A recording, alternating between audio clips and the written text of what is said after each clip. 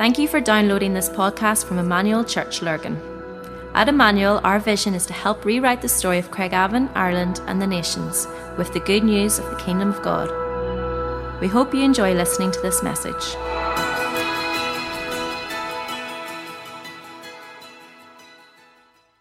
Just come and minister to us now, we pray in Jesus' name. Amen. Amen. Thanks, Robbie. So yeah, as Robbie said, we're just going to take about 10 minutes in this. What we want to do tonight, as well as teaching in each of these, the different elements of our vision statement. Obviously, we have Vision Sunday coming up in September. It's one of those ones that, while this is something that it sounds snazzy to be able to say, it's one of those ones which we want to embody, we want to live out fully, every single one of us. Carrying this, understanding that this is what we want to commit to as a community of faith together. Do we want to be about this, helping to rewrite the story, firstly, of Craigavon, of this city? And one of the things we've been singing about even tonight has been about our story and about our song and about our shout. Ephesians 5:16, it actually references that. It says, pretty much the sentence is, make the most of every opportunity. You know that our shout, our song, our story is significant and what God wants to do in your life. But one of the tactics of the enemy is that he wants to nullify, he wants to quieten and dampen your song, he wants to quieten and dampen your shout. And there'll be fear, there'll be comparison, there'll be insecurities that will come in. And one of the things that can so easily happen when it comes to something like rewrite the story of Craigavon, Chris is going to do a teach on it for the remainder of the night off the back of this. But one of the things that could so easily happen, it's the unknown of how on earth could you do that? And so what we've asked these guys to do, they're amazing people, but the last thing we're saying is, right, these guys are the pinnacle of it all, and this is a comparison thing. Can you be as good as them? But what it is, we just want to share stories that in some way can make this accessible to people, that can help people to understand how simple and easy it can be and to engage with this. And so we just want to go through this and just hear from each of these guys, some of them from our Portadown church, some of them from the Lurgan church. And firstly, this is my good friend Tristan. Hello. Oh, is it on? Is it on there, Matt? Hello. there he is. Tristan is from Portadown. Tristan, why don't you tell the guys just a little bit about what you do in terms of your work day and daily? Okay. So I'm a psychiatric nurse, something that I've come into later in life.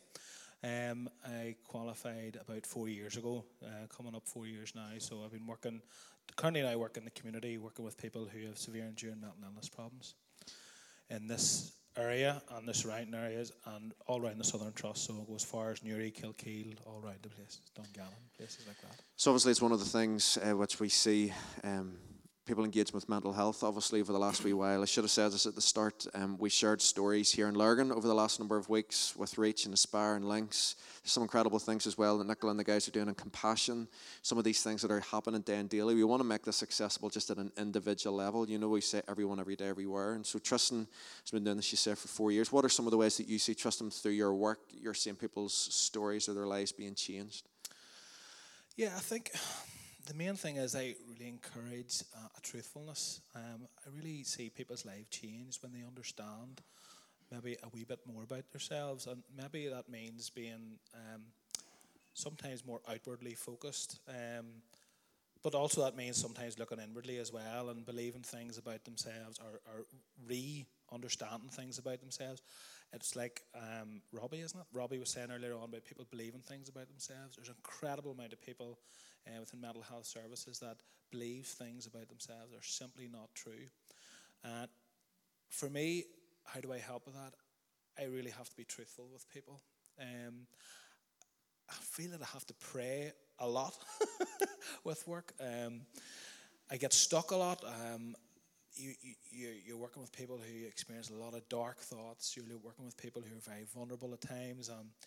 And I end up sometimes not knowing what to do, but you know, I always have God's presence with me, I feel, and that I'm praying constantly, whether that's walking around Bluestone, whether that's in somebody's home, or maybe in a conversation, stopping and praying. But yeah, once I think people really understand what the real truth is, and when you see people, I suppose for an example, somebody who I've worked with as a client for a long time who believed that they were very worthless, horrendous abuse went on in their lives, but when they understood God's love, are now working within the service. Stories like that are amazing. Yeah. And obviously, I know a bit of your story. You used to be around here with us in Lurgan. This, as you said at the start, you started into this later in life, but it was one of those calls that you felt really upon your life. Tell us about the journey and the intentionality of that for you. I suppose I was one of those people that believed the narrative about myself that wasn't true. And for all the people from Portadown, I'm sorry you're listening to this again, because I spoke a couple of weeks ago. I came out of school and flopped out of school.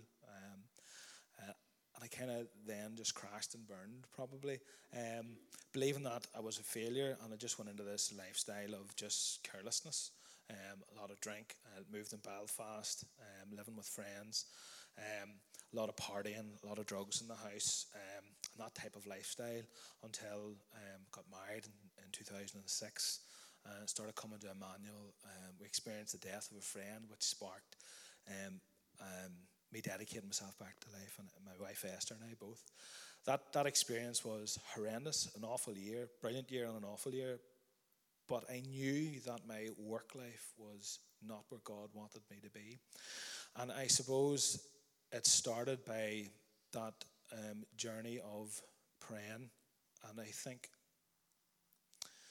there's a responsibility for all of us as Christians to pray, especially when you see the statement to help rewrite the story of Craigavon, Ireland, and the nations. Responsibility for us to ask God, what does he want to do with you? And I asked God that, and I just knew. I didn't really question it. I knew he wanted me to work within mental health services. That was very difficult because I had no qualifications. I bummed out of school. It meant going back to the very start. So back to GCSEs at the age of 31, which was great with a 1-year-old child. And then GCSEs, A-levels, and then in the Queen's to do a degree in mental health nursing. Isabella was born on the first week of the degree, which was extremely difficult, but this isn't about my story, it's about God working with me, or God working in me, and I totally give it all to him because I could not have done it without him. My prayer life has just went probably over the years, and even in the last 6 months, with completing Ignite, we were talking about this earlier. If you get the chance to do Ignite and you're wondering, is there something more to life? Just do it. I was the one last year going, I'm not going to do it, but I just went. Esther gave me no choice. I had to go and do it. And it was unbelievable. Understanding how God thinks about you is a massive thing, coupled with the responsibility that we must ask God, what does he want to do with us? I think that is massive. Imagine if everybody here went home. I'm not saying there's people that haven't done that here. I'm sure there's loads of people. Went home and prayed to God tonight. What do you want to do with me? What do you want to do with my life? I think that's really powerful.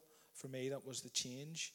And the other thing I felt like, probably through Ignite, was I felt like God had blessed me with how to view other people, not just myself. And I felt that was really fitting for working within mental health services, for people who have such a low worth of themselves, for me to go, I don't believe that about you. I actually believe that you can do that, or you have low self-worth. I believe that you're more than that. And speaking against that darkness that they believe about themselves. So, yeah. Great. And just finally, before we move on to Anna, how would you encourage, so obviously from a vocation point of view, obviously this is Tristan's job. It's what he's doing at the moment. How would you encourage all of us in terms of our vocation at the moment to engage with this element of the vision statement, rewriting the story of the city? Yeah, it's that responsibility of it's going back to asking God, what do you want to do? Do it maybe daily. I don't know. For me, it's big prayers. I mean, I just pray that the doors will be blown off Bluestone, and there's be a massive movement and shift in the atmosphere that's over people's lives that are there in hospital. Big prayers, and we need people on their feet and moving for God. Yeah. Amen. Anna, over to you. You can pass that to Lee, Tristan, can you? Anna, is this one on as well, Matt? The green one? Is it on? Yeah, there we go. So Anna has been on quite the journey over the last number of years. I'll be putting it mildly. Anna, why don't you? Because I know Tristan's has shared a little bit about this, but share a little bit about the change that Ignite meant for your life, particularly over the last year. Yeah, Ignite made a really big difference. I suppose realising how God saw me and walking into that, actually learning to walk into my new identity and who God said I was. I suppose having really made a difference to my confidence. Ignite actually stepping out of my comfort zone into sharing with people, talking to people, just loving people, being able to volunteer, I suppose, and connect and stuff. Yeah, Ignite made a big, big difference. Yeah, Anna went from a person who you were afraid to pray, I remember at one stage, afraid to speak. And it's just been amazing to see the change in her life. Anna, so just to set the background then for Anna, you are a stay-at-home mum. You're a housewife. Why don't you share a little bit about how you use your life and how you seek to see God rewriting people's stories? What are some of the things that you do and open yourself to on a daily basis? For looking after the family, I volunteer in Connect Cafe in church Wednesdays and Fridays, which I absolutely love. Just being able to love people when they come in through the doors, regardless of where they're at. Being able to just, I don't know, show them Jesus' love, show them hope, show them that it's not. There's a lot of hopeless people come in to Connect, and just actually taking time to sit and have a conversation and pray with them if they want prayer. I suppose other things that I do during the week would be with friends and family and neighbours and stuff, is just taking time. I think that's one of the most important things I've realised, is giving people your time, whether it be doing shopping for them, having a cup of coffee and a conversation. I don't know. Great. And so for anyone in the room who's maybe a similar position, stay-at-home mom or father, maybe out of work at the moment or retired, what would be your encouragement to them? Find somewhere to volunteer. It's really rewarding. It gives you joy to actually see that you're speaking hope into somebody else's life. Look out for people that are lonely and give them your time. Great. On the fireman Lee. This is Lee Allen. Lee is upstanding fireman in the community. So he's really helping to rewrite the story of Craigavon in that way. Putting out well, it's the people on the Guildford Road, why the road was closed for so long, feeding us tea and coffee and buns. Lee, so obviously that's your work, it's what you do, but there are so many other passions that you have. I suppose we want to look as well, if we're talking about rewriting the story of Craigavon, outside of work and different things, people in the room have different passions, different interests. What's some of the main ones of that for you? Rugby, for me. Pardon me. Rugby has always, I've played rugby now from I was 5, and I'm just out of my 20s. I've played for about 25 years now. Recently moved to played over at Banbridge. Started my rugby at Lurgan, moved to Banbridge, and now came back to Lurgan. This is my 3rd season at Lurgan. Great. And Lee is, and this is fresh off the press, Lee has been made Lurgan rugby captain for this season. So we are. You've no idea how blessed we are to actually have him here tonight. You know, he's a very popular guy in the community now. So thank you for giving us your time tonight, Lee. Lee, the reason why I'd asked Lee to come and do this, Lee is one of those guys, and it's not just yourself. I know there's some of the other guys here as well that are part of the team, but there's an intentionality with which you guys are engaging with rugby at the moment in terms of how you share faith and how you engage with people. Why don't you share just a little bit about that? So I suppose when I first came back to playing for Lurgan, some of us who we went around and we were praying and worshipping just in different places around the Craigavon area and around Lurgan. And there was one night we just went in the rugby club, and just our hearts just really, really broke, because just we all know the story of Lurgan and Craigavon, and I suppose because sport, that's where we spend, like for me, during the week, Tuesday and Thursday night, you spend so many hours with guys, and then again on the Saturday, and I suppose because we just like you spend so much time there, start to invest the time there into the people and the guys there, who are amazing lads. With any sport environment, anybody that's been involved in a sport environment, when people find out that you're a Christian, the slagging comes and everybody sort of ditch it. But I suppose for me, when I played over at Banbridge, guys that I knew who were Christian, whenever I just became a Christian, there was this thing that they played the game and went home. There was nobody said about it, and that relationship's just not being built. And for me, from 2 years ago until now, I just really felt like the only way that you're going to break through into people's lives and actually get on that level of relationship where you can actually get into the deep stuff, because let's be honest, people need Jesus and people want Jesus. There comes a stage in your life where people, doesn't matter who you are, you'll cry out for Jesus, so you will. And I suppose for myself and Ryan and Big Ryan Emerson, there's a few others. There's a couple other guys as well. We're very, very blessed. There's a lot of guys in the team who are Christian guys, and we have sort of seen over the last 2 years now that there's been guys in the team who went through different stuff, and for us it's just a real blessing that we have been the guys that they're coming to chat to and just to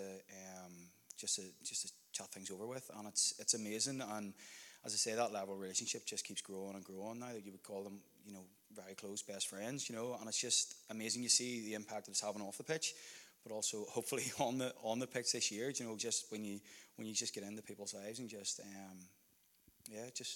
relationship for me is key. Yeah, great. And I suppose this is why these are examples of some of the things I'm sure Chris might touch on, but it's the intentionality of some of these things. So the intentionality of starting a degree later in life. It's the intentionality of actually choosing. So I know this from me. There's been times that I've asked him about doing stuff and he'll say, no, it's practice night. I'm meeting up with the guys afterwards because this is part of his mission that he feels God's given.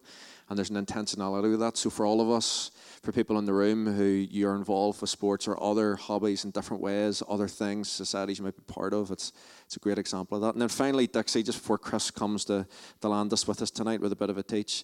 Obviously, we believe that helping to rewrite the story of the city, it starts with loving your neighbour. You should love yourself. Why don't you share just a little bit about what we're trying to do as a church in terms of that, of loving our neighbours? Yeah, so loving our neighbour. We have a big church here, and suppose whenever we look at the dynamics of where everybody lives, there's not too many people from our neighbours. There's not too many of our neighbours that are coming through our building, with the exception of Connect Cafe and everything going on with Compassion. So we thought it would be a really good idea to us do a wee bit of door-to-door. So myself and Jody have been doing that weekly, and it's been amazing. It's been amazing, as Anna touched on it earlier there, that our neighbours, when we're knocking doors, we're talking to people who just feel there's no hope, and just to knock someone's door and just smile at them and give them an ear. And the conversations that we have had have been beautiful, beautiful. We've seen salvation the other week when we knocked at a door. We've had opportunities just to talk and pray with people as well. And people think that might be really difficult, and it takes a wee bit of boldness. There's no doubt about that. But what have you got to lose? What have we got to lose? We see this our vision statement to help rewrite the story. It's a command. It's a command upon our lives to go and tell, to go and share the good news of Jesus Christ and bring hope into everyone's life. And you don't know what your next door neighbour, regardless of where you live, you don't know the impact that you could have by just knocking the door and just saying who you are, what you can do as not only as a Christian, but even as a church, we can do to help people out there, just to bless people. It's a great opportunity, and we have just found it amazing. I'm so excited about getting out of again this week. So honestly, it's been a real game changer for me, trying to think of different ideas to make evangelism exciting, to mix it up a wee bit, to be a wee bit more creative with it. And the door-to-door stuff is just beautiful. We've even had people just not one bit interested in them, in us and who we are and who we belong to, but we with a common interest in guitar. He says I'm way into not interested. I have to go and put my guitars away. And I showed him, I says, "Oh, what guitars do you have?" And he thought I was calling his bluff. And next thing you know, all right, playing on the street. It was good fun. But it's unbelievable when you're just willing to give people time and just be intentional with that and just love people and not come across. Just be real. Just be real and don't judge. Just love. Always, I said that at the start, even whenever I started doing street work, the thing that I wanted to do was just look at people the way Jesus looks at people. That's a real challenge. Sometimes people upset you even by what they say to you or how they look at you or their response sometimes, but you've got to love people. Brilliant. So these stories, we can give a round of applause in a wee second, but these stories are just examples of what we're saying, just the intentionality of engaging with the neighbours. Just to say as well, if there's anybody that wants to be involved in any of this stuff that we're doing as a rhythm within church as well, like any of the stuff with Dixie, I know there's people that are involved. If you have spare time, they would love to involve with that. But it's more about how we're doing it in our own neighbourhoods. We love our neighbours, the intentionality of spending time with friends and wherever we're at in everyday lives, with the free time that we have available, or the intentionality of what we're doing in our workplace and those things. It's just how God is leading us into this, and we keep our eyes and ears open. We make the most of every opportunity. But just as Chris comes to land us and to take it home, why don't we give these guys a round of applause tonight, can we? Just as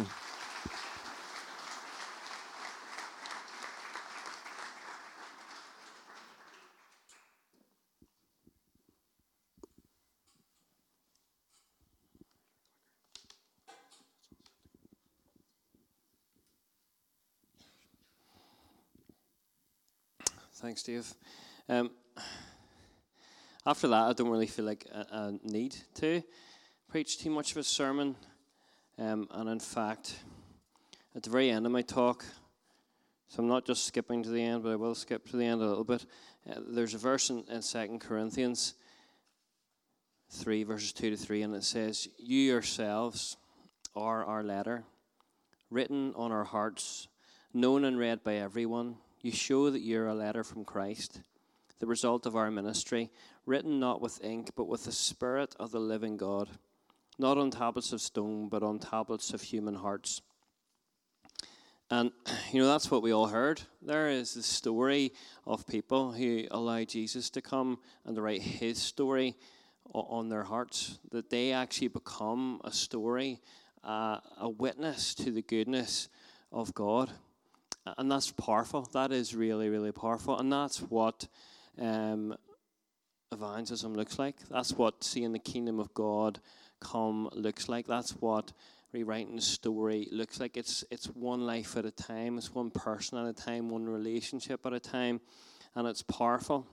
And it all starts with a sense that we are Christ's ambassadors. We're actually acting on his behalf. We've been given delegated authority to go into the world and to tell people the good news. And obviously we know that comes from the Great Commission in Matthew 28, verse 19, where Jesus said, "Go and make disciples of all nations, baptizing them in the name of the Father, the Son, and the Holy Spirit, and teaching them to obey everything I have commanded you.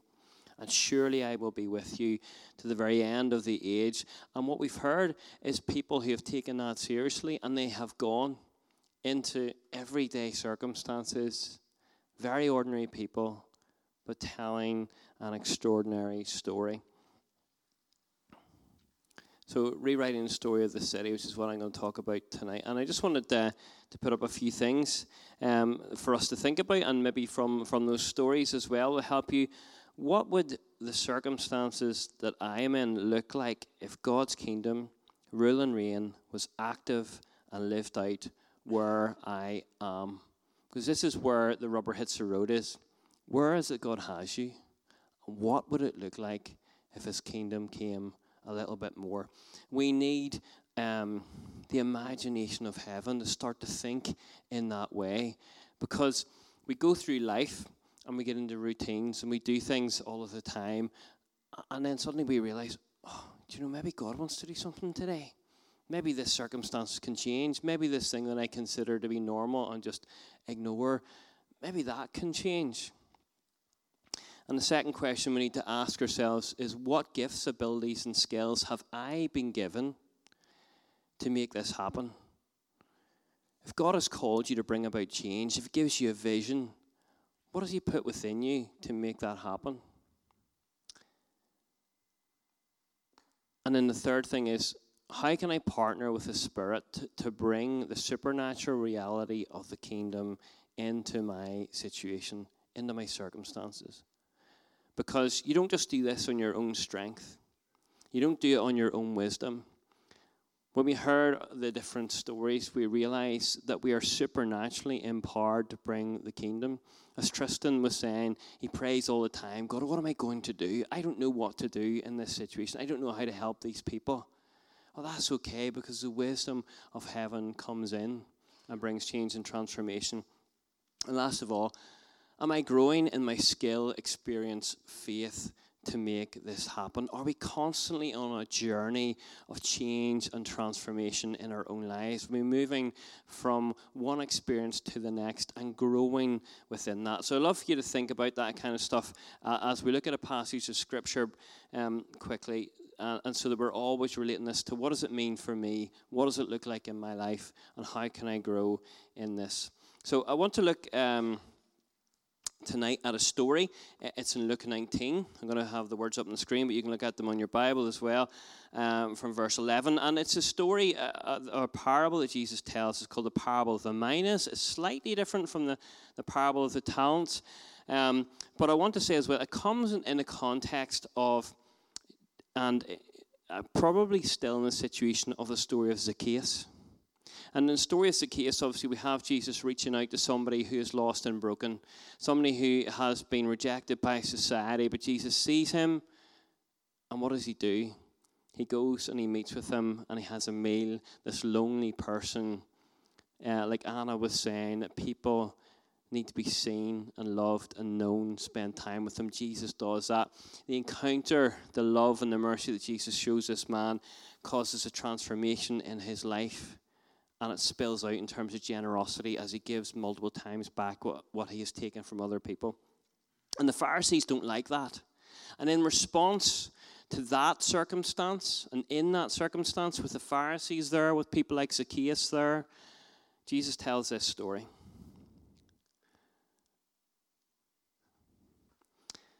While they were listening to this, he went on to tell them a parable because he was near Jerusalem and the people thought that the kingdom of God was going to appear at once.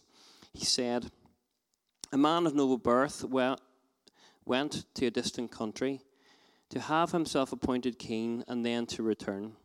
So he called 10 of his servants and gave them 10 minas. Put this money to work, he said, until I come back. But his subjects hated him and sent out a delegation after him to say, we don't want this man to be our king. He was made king, however, and returned home. Then he sent for the servants to whom he had given the money in order to find out what they had gained with it.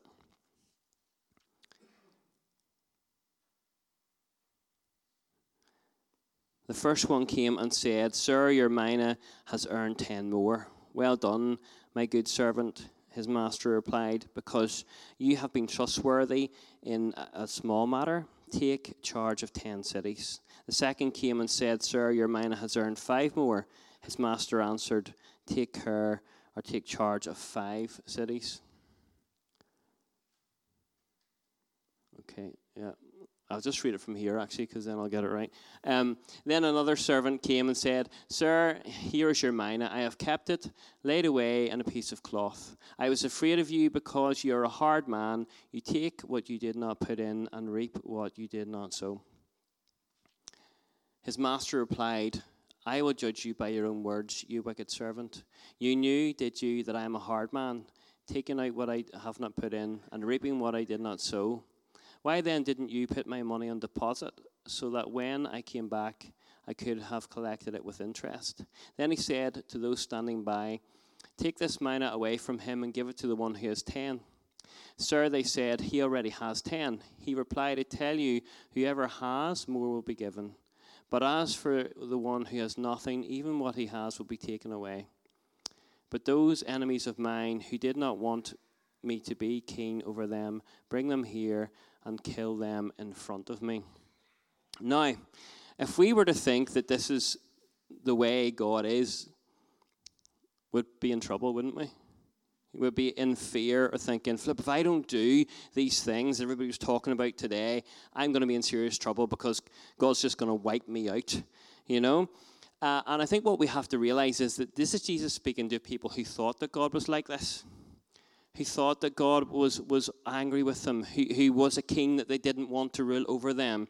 And Jesus was saying, well, if you think that God is like that, then here's a story for you.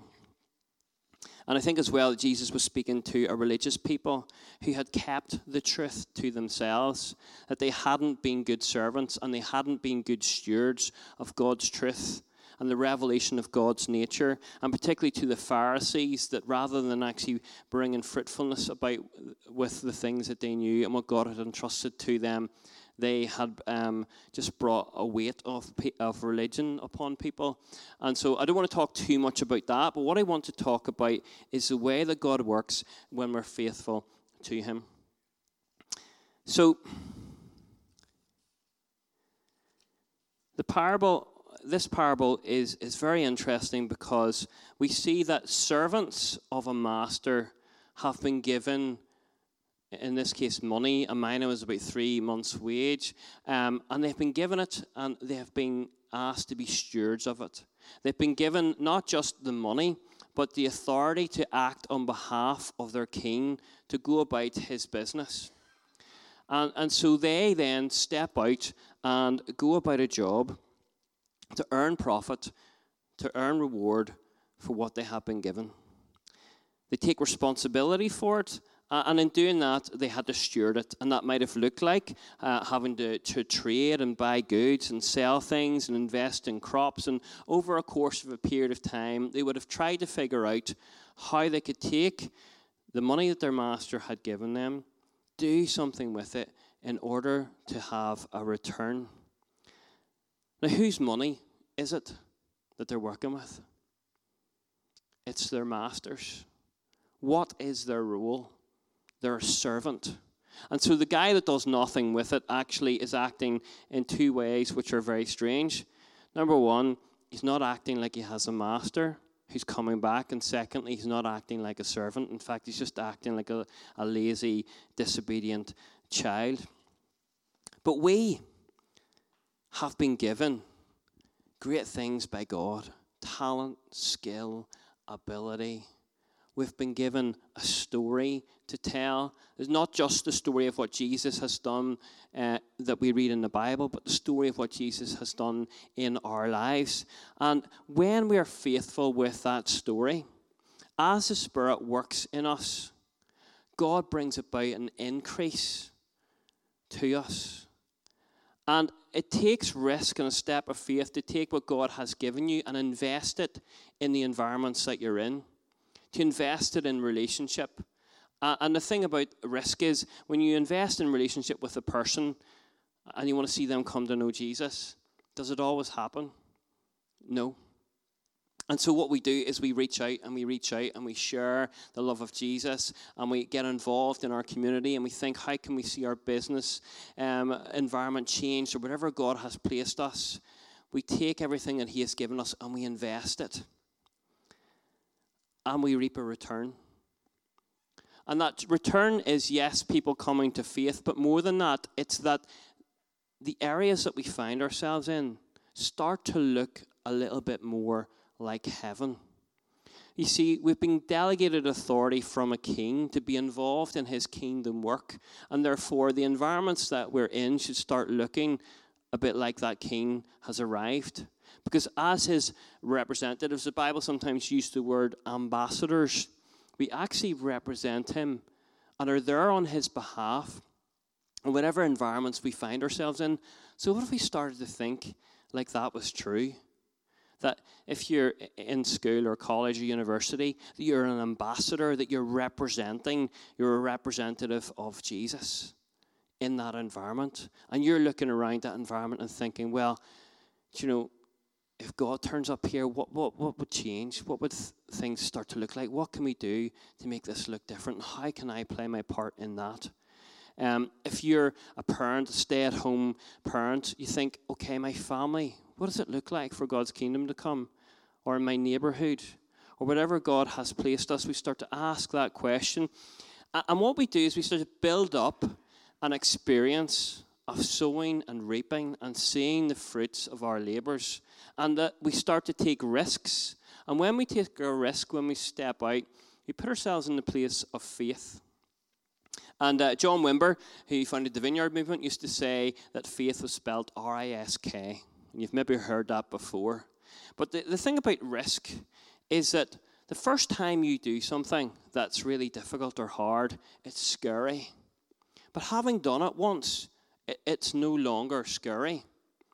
So therefore, it's no longer a risk. Therefore, it no longer requires faith. And so the thing that we do that was scary once, when we knock a door and we think this is really scary, it might be scary the first time, the 5th time, the 10th time, but the 20th time it's not. And so if we want to continue to step out and take a risk and have faith, what are we going to do? Because we've now created a new norm. And that's a fantastic thing, is that we create new norms and we start to become skilled and equipped to bring God's kingdom in the circumstances that he has us. And here's what happens in the story, is that the guys who had been given minas, that doubled what they had, or they were given 10 and they had another 10, or 10 and they were given another 5. There's a few different versions of this story. But then the master says, look, I'm going to put you in charge of cities now. And that doesn't make any sense. I mean, imagine if you were good with money and you doubled some money and somebody says, right, now you're in charge of Lurgan, or now you're in charge of Portadown. You'd be like, I'm not equipped to do that. I can't do that. I was faithful with that money stuff. I can do that thing now, so let me do more of that. But God loves us, and he's always stretching us. He's always pushing us into a place of faith and risk. And so in this story, I think it's very interesting that they're put in charge of cities. Because they may not have any real skill in that area. And if that was me, having doubled some money, to be put in charge of a city, I'd be like, God, I don't know what I'm doing. If you don't turn up, this city's going to be a mess. It's going to fall apart. I need you, God. Will you come and move? And will you help me? I need the wisdom of heaven to figure out how to steward a city and to look after all the different things. And could it be that's exactly where God wants us to be? Could it be that actually he puts us in a place where we're going, oh God, I don't know what to do? That actually sometimes God forces us to pray because our circumstances require that. We cry out to him. So just a wee story very briefly about me and my wife Debbie. In 2005, we sat on our sofa in our nice comfortable house in East Belfast. We could drive to any of our family members in about 5 minutes' time. All our friends lived nearby. We were in a church which was great and wonderful. And we had done things in church. We were part of the leadership team, which started Alpha courses from scratch. We've seen friends come to faith. We had started servant evangelism activities and taught on that in different churches and environments. And we've been stretched and we've been grown over a number of years. And yet we sat in 2005 and went, I think God might be calling us to more. I think God might be calling us to step out and to take a risk. And let me see if I've got the right slide. Yeah, I do. This is a quotation from John Wimber. I've quoted John Wimber twice tonight, and it's just coincidence. Remember, it's not just because I've spent like nearly 20 years of my life in Vineyard. Remember, the economy of the kingdom is simple.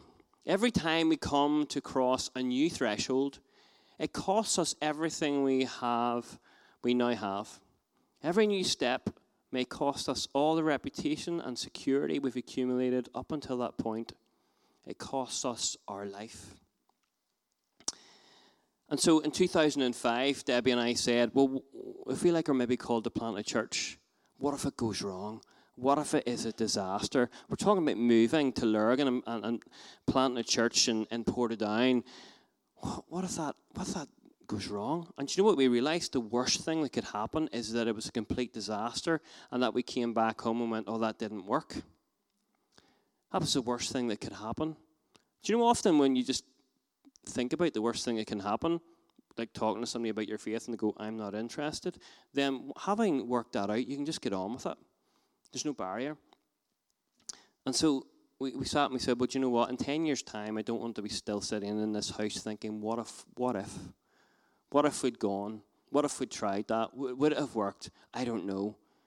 It's only when you step out that you find the answer to those questions. And so then at the end of 2016, when we felt that God was speaking to us again and saying, you know, I'm doing something new. And he started to speak to us about taking the church that we had spent the previous 11 years growing and to take that and to graft it into a group from Emmanuel Lurgan so that we could start a new church in Portadown again. We could do the church stuff now, and God was calling us to a new thing, and it meant putting it all in, putting it all on the line, taking a step of faith, taking a step of risk to see his kingdom come. And I think it's working all right so far.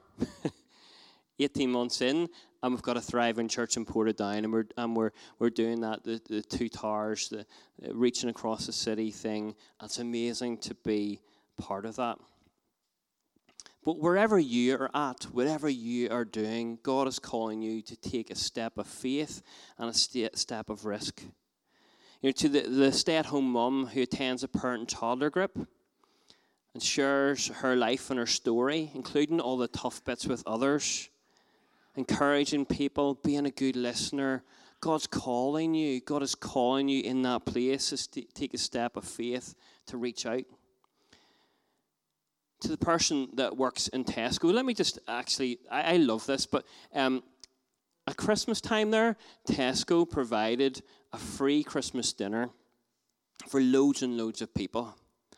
And a lot of them, I went with a few people because of the work we do with the food bank, but there were so many people that were sitting around who just were Tesco customers. And the staff had got to know them. The staff had built up relationship with them. They'd found out that some of them were lonely, or maybe that some of them weren't going to get a Christmas dinner. And they built a relationship with them just as they were doing their job, to the point where they said, why don't you come along and get a free Christmas dinner? Now, a lot of those people weren't even Christians. But does that look like the kingdom? Yes, it does. And it's so simple. So that the people who are working in Tesco's, for anybody that knows Jesus that's working in a supermarket or other retail environment, you have the opportunity to connect with people on a regular basis. And you meet those people who actually, it's a lifeline for them to go and to buy things from a shop and to have a conversation. So I hate... Hate's a strong word, isn't it? I hate self-service till machines because I believe that long-term they will rob us of community and relationship. That sometimes the conversation that someone has at a till will be the only conversation they have with another human being that day. And it might be convenient sometimes, and I use them sometimes, but if we let that sort of stuff happen in our society in the long term, it's going to look a lot less like the kingdom. It's going to look a lot less like family and community because that's broken down and we're replacing human interaction with machine interaction. And that's not something that I think is good. And in fact, occasionally I'll go and ask for a manager and have a very long conversation about why I don't think this is a good thing. And if Tesco really cares about its customers, or any other supermarket, by the way, they shouldn't do it. My children despair. And my wife does too. But we can make a difference. We're called to be salt and we're called to be light. In Matthew 5, it says that you're the light of the world. And Christians have got this a little bit wrong at times. Sometimes we think that we're supposed to be like a torch. We're supposed to shine in people's faces and go, you need to get saved. You're going to go to hell. You need to stop doing this. You need to stop doing that. That's not the kind of light that we're called to be. We're called to bring illumination. We're called to brighten up the darkness, to change how things are seen. I was teaching this morning in Psalm 139, and it says that when God comes, the darkness is as light to him, because when he comes, all darkness goes away. We're called to be a light to the goodness of God, to push away the darkness in whatever environments he has placed us in. And we're called to bring the imagination of heaven into circumstances. We're given the spirit of wisdom and revelation so we can speak truth and bring light and bring life. People should be seeking us out in the circumstances that we find ourselves in business and healthcare and education. And even if we are not the boss, saying, what do you think we need to do about this? What do you think we need to do about that? And as Tristan said, it's from that place of prayer, we have a connection with heaven.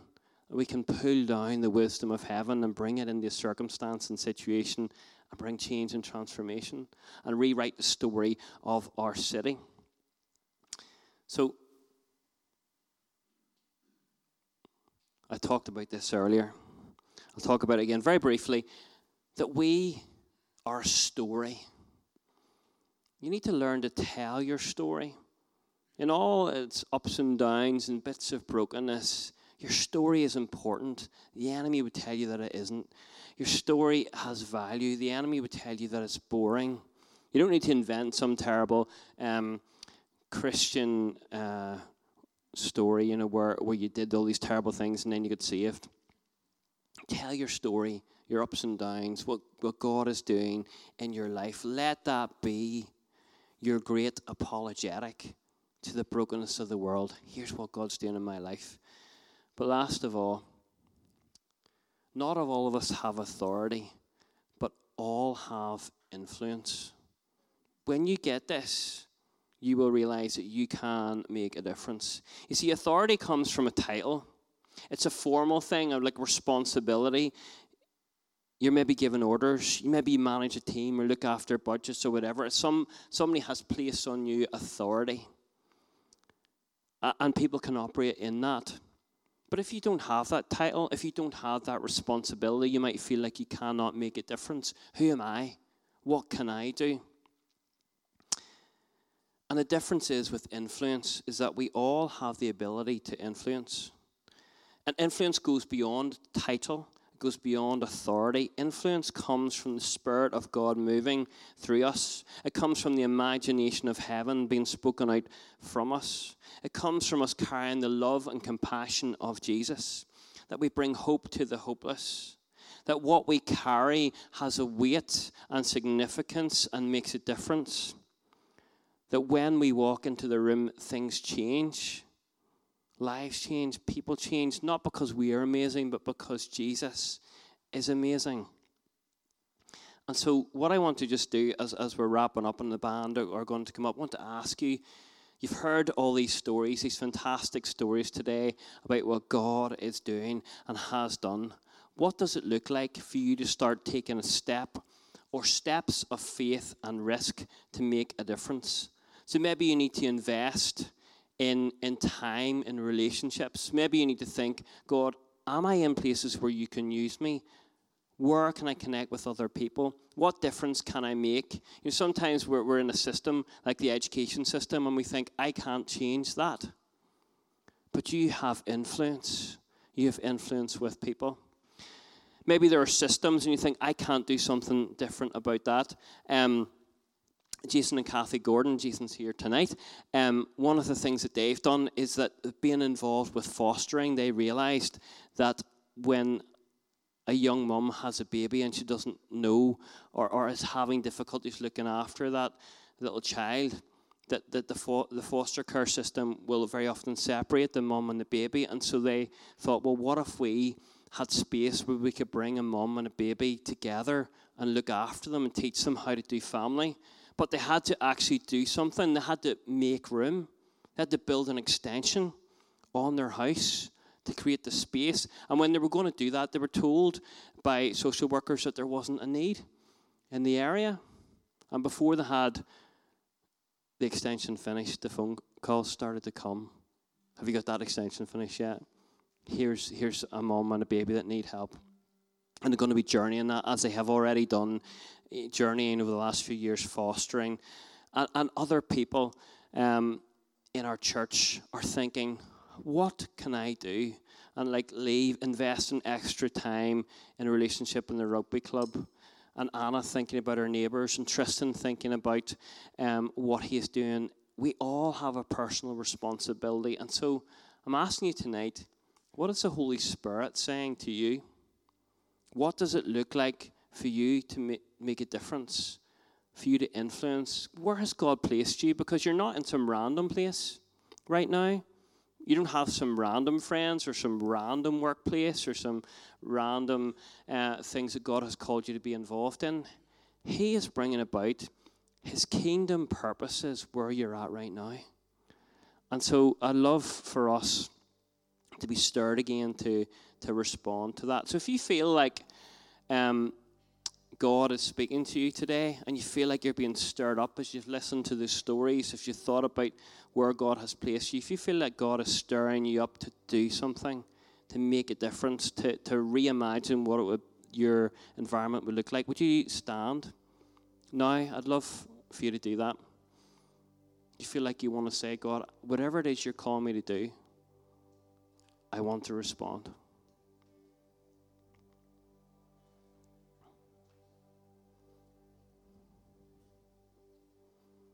And maybe even He's just stirring a passion for your environment, for your friends, for your neighbours.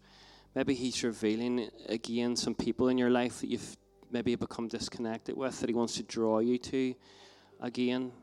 Maybe He's implanting fresh imagination for your environment, fresh hope.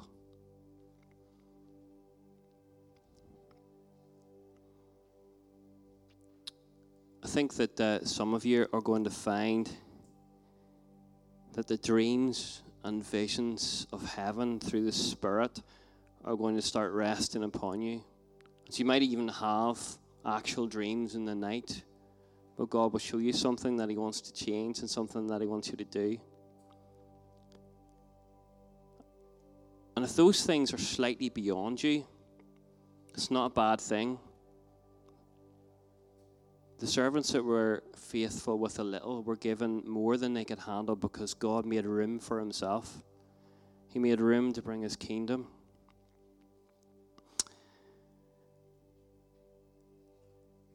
Let's pray.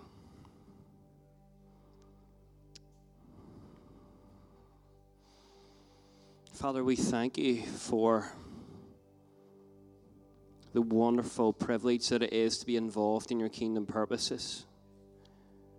God, that You call us, You commission us, and You equip us. Lord, You call us Your ambassadors, people that follow in Your way, people that are involved in Your kingdom purposes. Lord, I thank You for every single person here tonight that has been placed somewhere with someone to make a difference.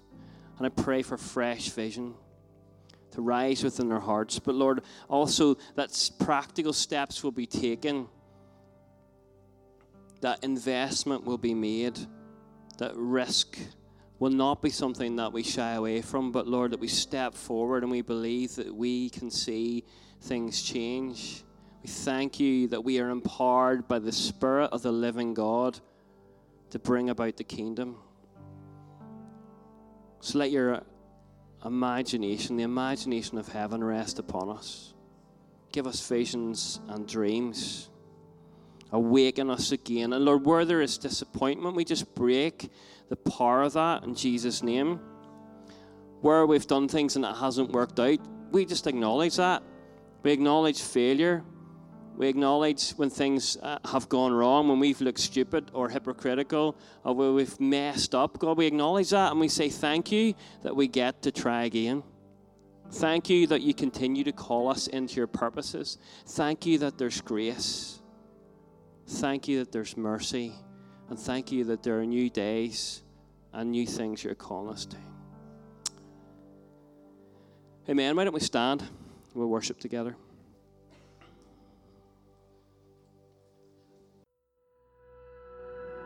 We hope you enjoyed listening to this podcast. For more information about our church and all that we do, please visit our website at emmanuel-church.co.uk.